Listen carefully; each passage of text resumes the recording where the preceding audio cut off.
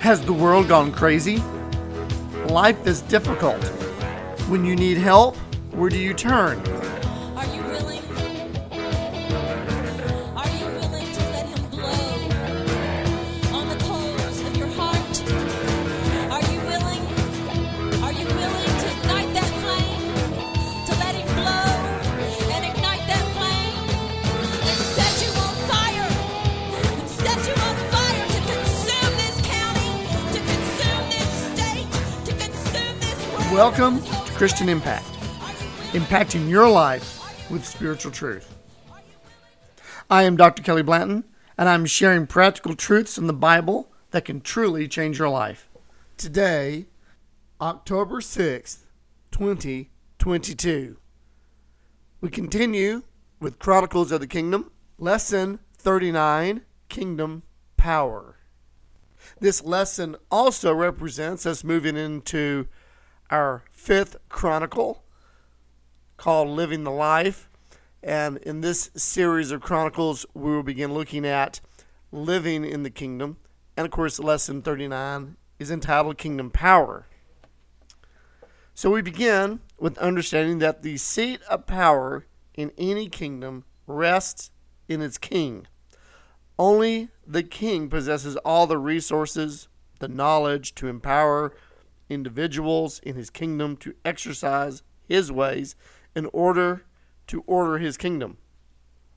So when we look at the kingdom of God or the kingdom of heaven, Jesus is our king, and he is the only source of authority and power to order all life according to the ways of the Father. Of course, he is the life. He is the very source of all existence. And that existence is spiritual and physical, supernatural or natural. The kingdom of heaven on earth is his kingdom. The kingdom of God is the kingdom of Christ. One thing that we can see from our world is how much his kingdom is not ruling over things. I know that sounds crazy because we know that God is sovereign and he is sovereign over all things. But you can also see the kingdom of darkness at work. You can see the wars, the pestilence, the crime, the corruption, the greed, the wickedness, the immorality. We see these things. And we understand these is not part of the order of God's kingdom. It has nothing to do about his sovereignty, but it does have to do about the warfare that is going on in this world. And we have to understand that mankind, especially those that are lost and in sin, but many Christians fall on this too, but mankind has proven that he is unable to successfully order life on this earth through his own strength, his own wisdom, his own power. The lust of the flesh, the pride of life in sinful man, it produces this need and greed, which destroys everything. And that's what sin does. And it's this lust of flesh, the pride of life, it creates self-centered beings that we just cannot follow any type of order. And when I say order, we have to understand that God is a God of order and that darkness does not like order, it likes chaos. And that's why we see such chaos in our world. And this self-centeredness that is produced in men is visible. And we have to understand that this self-centeredness can affect Christians. Just because you're a Christian and you believe in Jesus doesn't mean you're invulnerable to falling to sin. And this self-centeredness in this idea of kingdoms and order and rule, we have to understand that this sin produces little kings.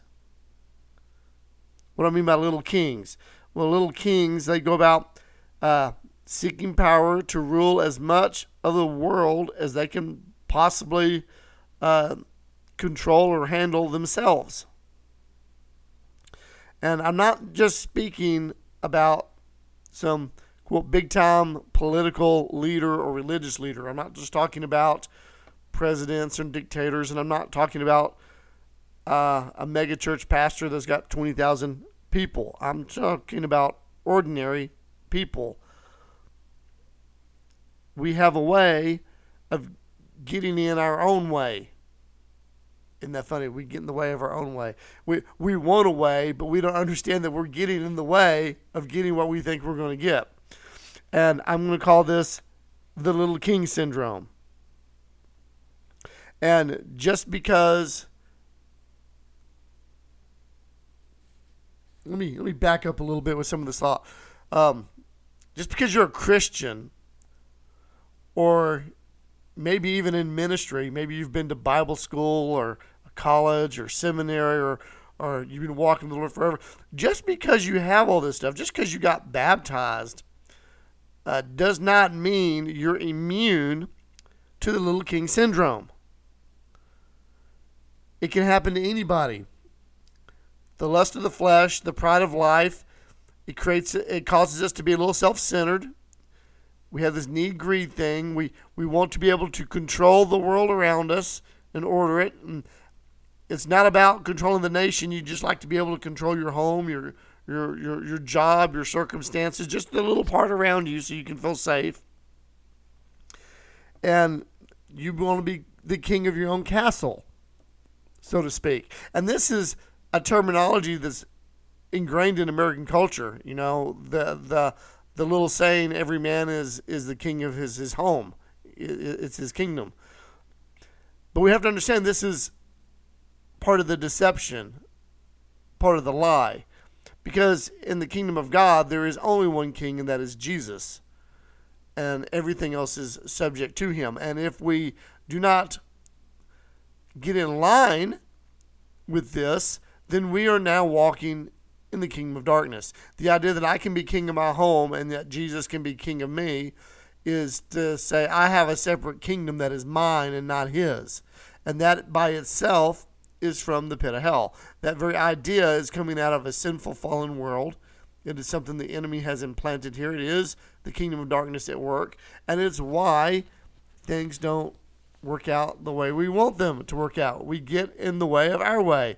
We want peace, but we don't understand that we create the chaos ourselves by not falling in line with Jesus. Because when we do that, the order of God is not in us. It's not our way. And because we want something our way, we don't understand we're introducing sin and brokenness into our way.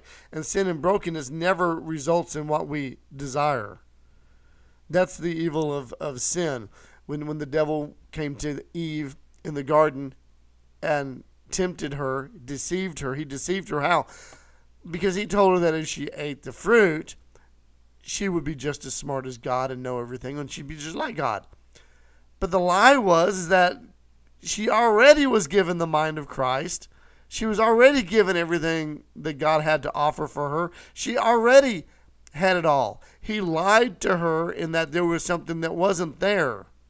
And she believed the lie, and when she took it, the only knowledge she gained is what is it like to be a fallen creature? What is it like to be evil? What is it like to be in darkness? What is it like to be outside of the will of God? Those things she did not know. And in the end, the only way to know those is to experience it. And then once you experience it, you wish you hadn't. This is not what you signed up for. You thought you were getting something better, not something worse. And that's what this syndrome does. We think we're going to control this and make things right, but in the end, it doesn't go the way we expect. And in doing this, we have to understand this is part of the blinding the enemy does to our mind. See, he wants to keep us from doing anything in God's kingdom. He doesn't want us to seek to be a part of God's kingdom. He doesn't want us to minister to God or for God. He doesn't want that. He wants us to be blind to this, and he wants to deceive us. And so Satan will attempt to blind the minds of people to our potential. What I mean by potential is when you are filled or baptized in the Holy Spirit, and of course to be baptized in the Spirit is to be saturated with the Spirit, immersed in the Spirit. We are completely overwhelmed by the Spirit of God. It's in these moments that the Spirit of God is this to us that we yield our control, that suddenly the order of heaven is there. And we can do and accomplish things that's not humanly possible because suddenly God puts his grace, his mercy, his compassion, that we're no longer self-centered, we're self-controlled. The fruit of the Spirit boils out, and then the enemy does not want that. He does not want that. So he attempts to blind us to what could be. So we're going to look at a passage. It is quite long, but I want us to really dig into it. 2 Corinthians chapter 3, we're going to start in verse 5, and we'll read all the way through chapter 4, verse 2. So, starting 2 Corinthians 3, verse 5.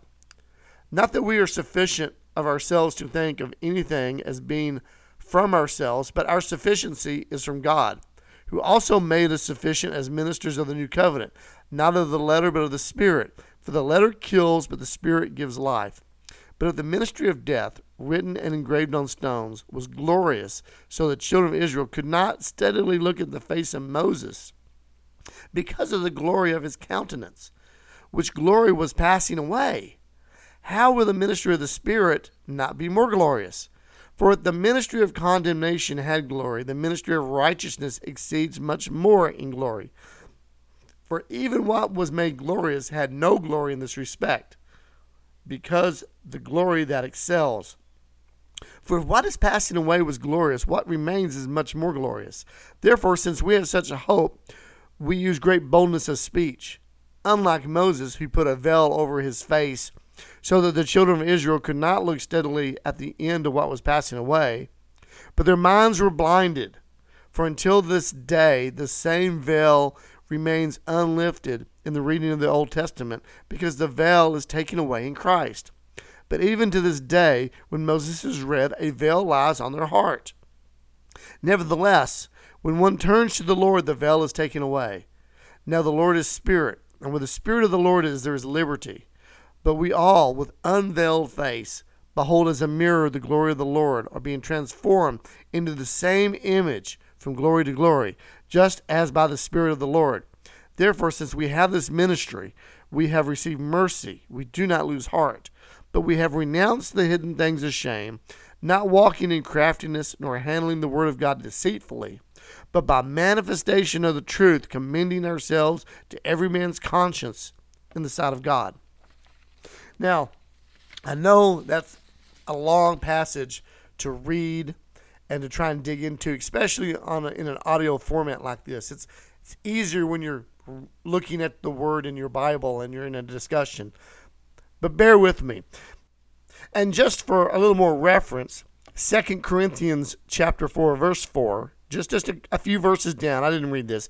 But it says, whose mind the God of this age has blinded, who do not believe, lest the light of the gospel of the glory of Christ, who is the image of God, should shine on them. And so in that passage there, it talks about this blinding comes from the God of this age. In other words, Satan has blinded people. But getting back to the big passage here, when we look at it, notice that it talks about, right off the bat, our sufficiency is from God. That we're not sufficient within ourselves. Sufficiency comes from God. Notice that this sufficiency is not from the letter. In other words, is not from the quote-unquote points of the law. It's not about doing this, doing that, but of the Spirit. The letter kills, the Spirit gives life. When we read the scriptures and it talks about sin, the idea of, well, if I just follow this and don't do this, then I suddenly find life. That's not how it works. Law condemns, it doesn't give life.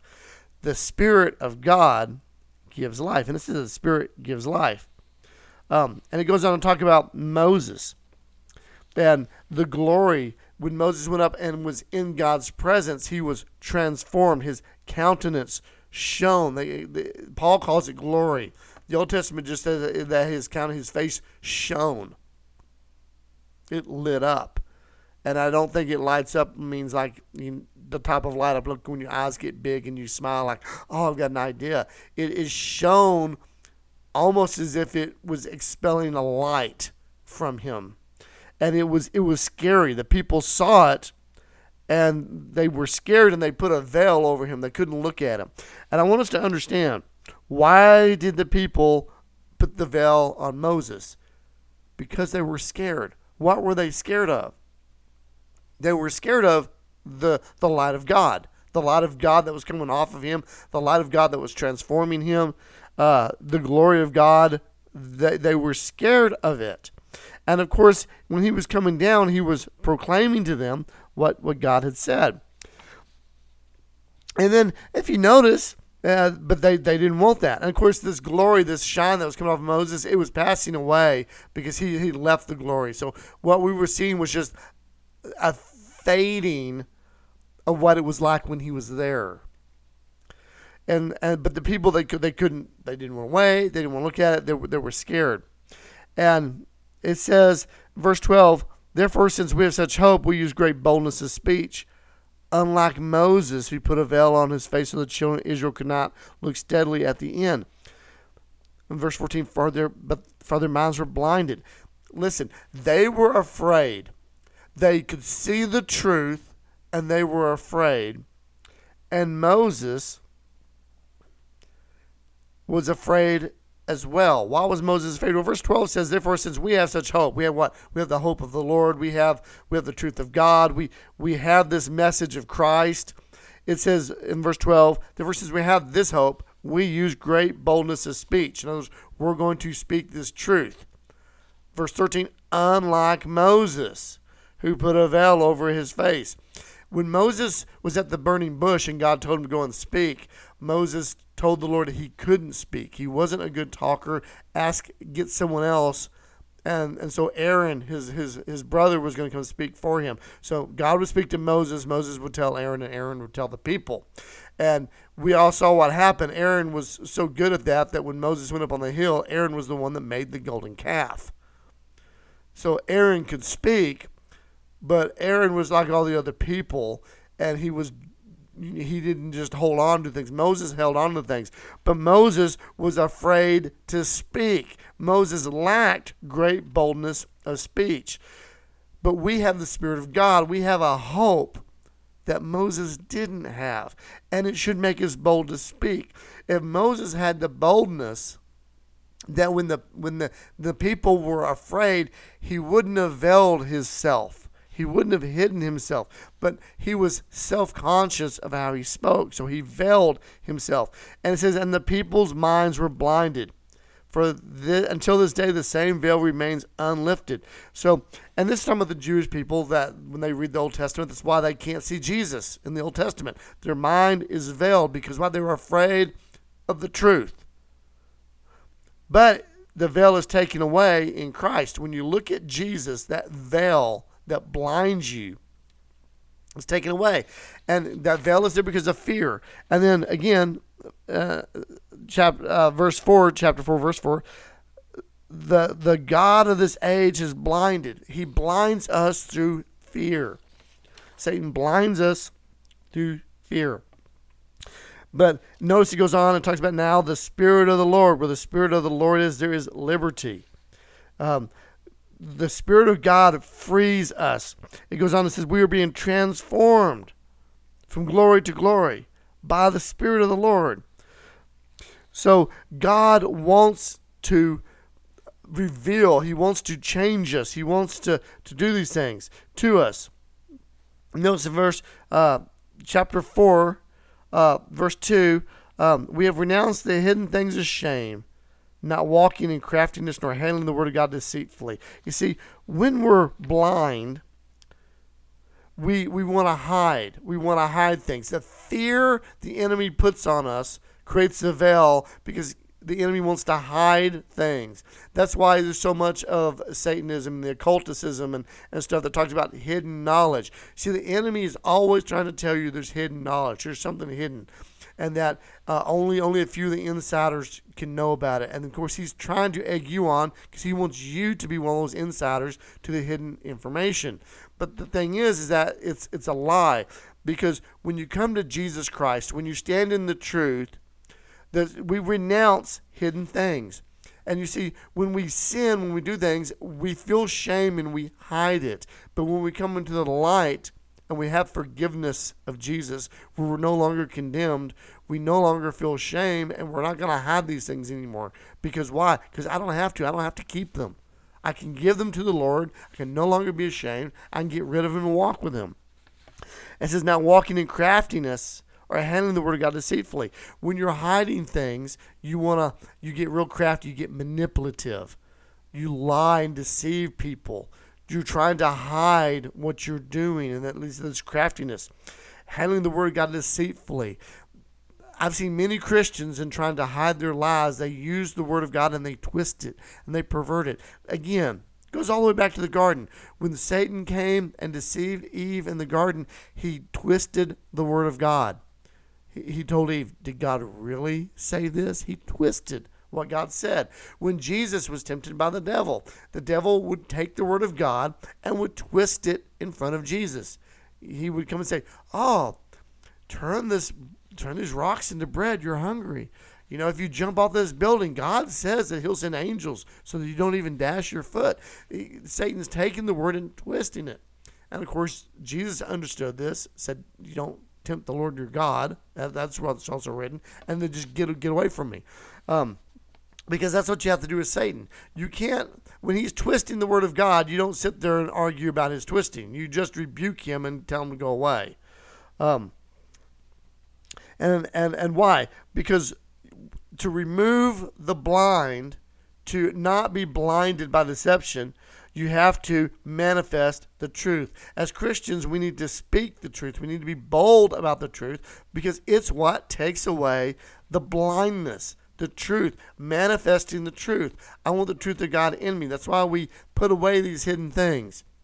You know, I'm not going to be ashamed of it. I'm going to expose what's hidden in the light so that God can transform it. God can transform this in me.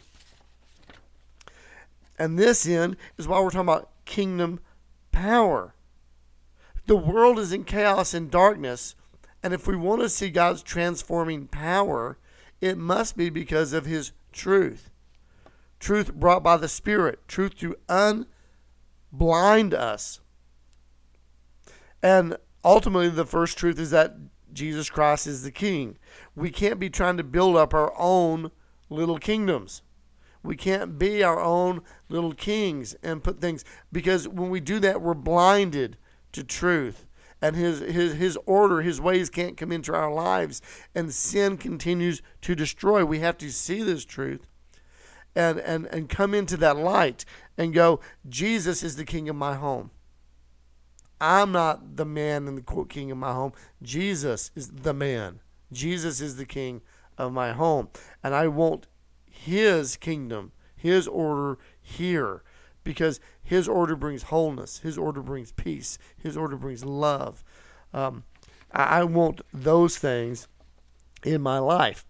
2 Corinthians 4, we're continuing, verses 7 through 11. But we have this treasure in earthen vessels, that the excellence of the power may be of God and not of us. We are hard pressed on every side, yet not crushed. We are perplexed, but not in despair. Persecuted, but not forsaken. Struck down, but not destroyed. Always carrying about in the body the dying of the Lord Jesus, that the life of Jesus may be manifested in our body. For we who live are always delivered to death for Jesus' sake, that the life of Jesus also may be manifested in our mortal flesh. That said a lot, but the idea that we are earthen vessels, we're just dirt and clay, basically, that God has breathed into us. And why? Because it's the excellence of his power is in us. It's not about us. It's about the power of God in us. And so it talks about you're hard pressed, perplexed, persecuted. Yes, I'm tongue-tied, but I dare anyone to say that really fast. Hard pressed, perplexed, persecuted. Say that real fast a bunch and you get tongue-tied too. But look at it. Struck down. Carrying about death in our body. When you look at this, it sounds terrible, these words. And yet, that's the world. That's the darkness and chaos that we live in.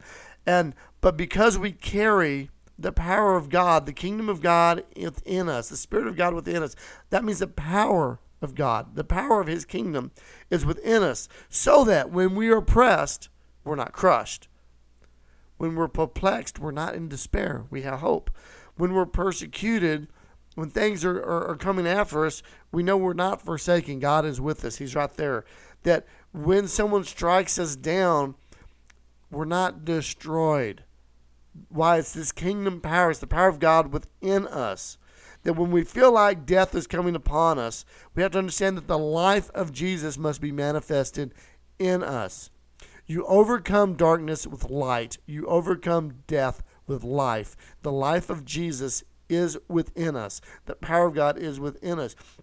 So when terrible things come at us from the outside, from this darkness and chaos, the inside is the order of God. It's the power of God that rises up. It's the standard that preserves and transforms.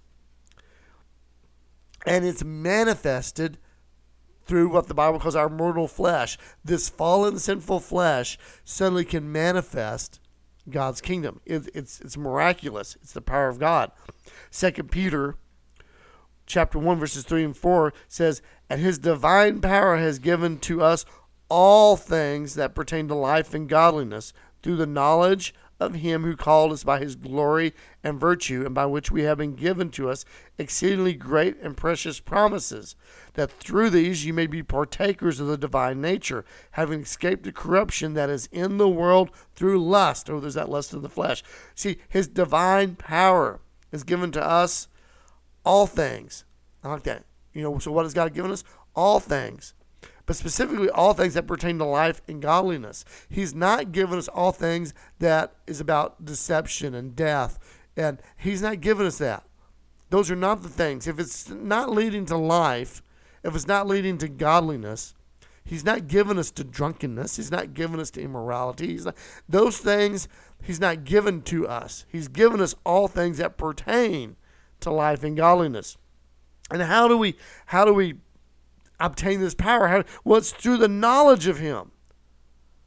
So we need to know him. If you want to know how do I walk in this power? How do I obtain all these things about life and godliness? How do I get? It's through the knowledge of him. You got to know him. And I'm not saying know about him. It's not about Bible study and knowledge, although those things are important. It's about knowing him personally. I want to know you, Jesus. The more I know you, the more of your power for all things that pertain to life and godliness.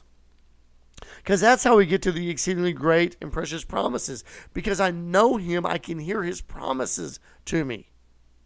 And through those promises, I'm now a partaker with him in his divine nature. And suddenly, it's because I'm partaking with him that the lust of the flesh, the pride of life, is like repulsed off from me. Because I'm now partaking in his life, and he denies these things. His power blows this stuff off of me. But I have to know him and partake with him. In this way, the power of God is manifested in us. It's the thing that helps us to overcome. So when we get to this point, and we're talking about knowing him, we have to understand you want to overcome the little king syndrome. It's about spiritual maturity. I say that a lot. Spiritual maturity. It's the development of doing away with our own needs and desires and agendas. Spiritual maturity is growing up in Jesus is what orders our life. When we grow up ourselves, when we mature, when we're children, we do things all the time. We're not mature, and we can't, I'm going to say order life.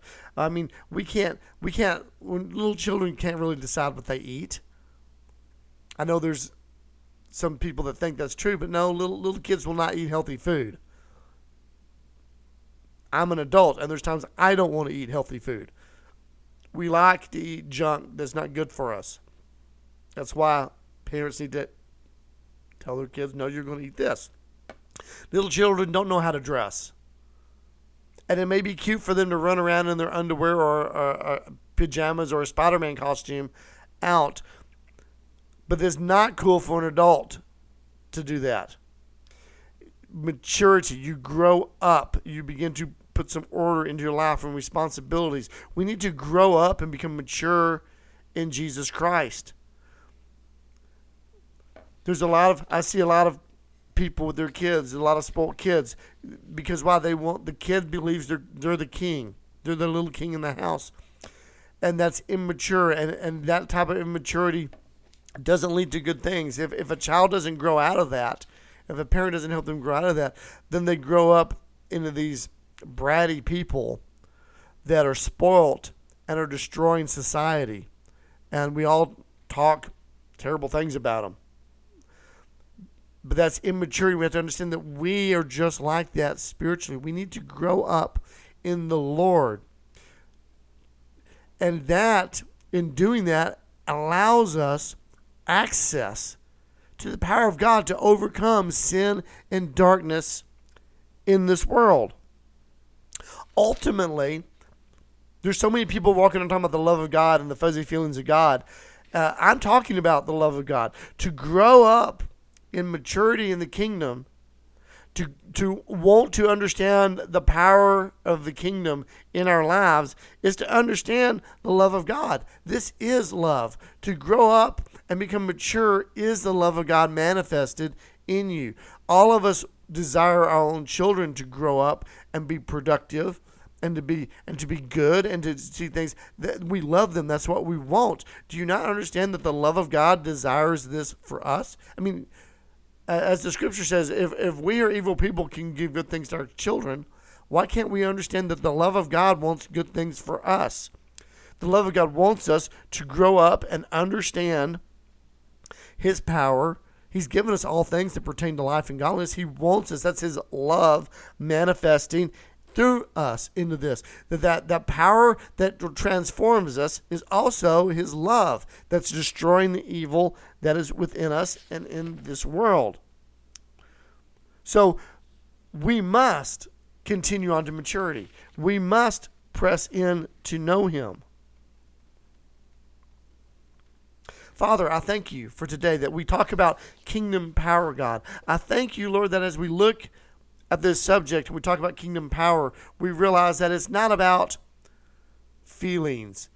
It's not about warm, fuzzy feelings. It's not about a perfect life, God. It's about Your love and growing up to know You and seeing Your life manifested inside of us. It's seeing that when things in darkness come about us, that Your power is manifested to push back, that Your power is there to transform us and to transform things around us, God.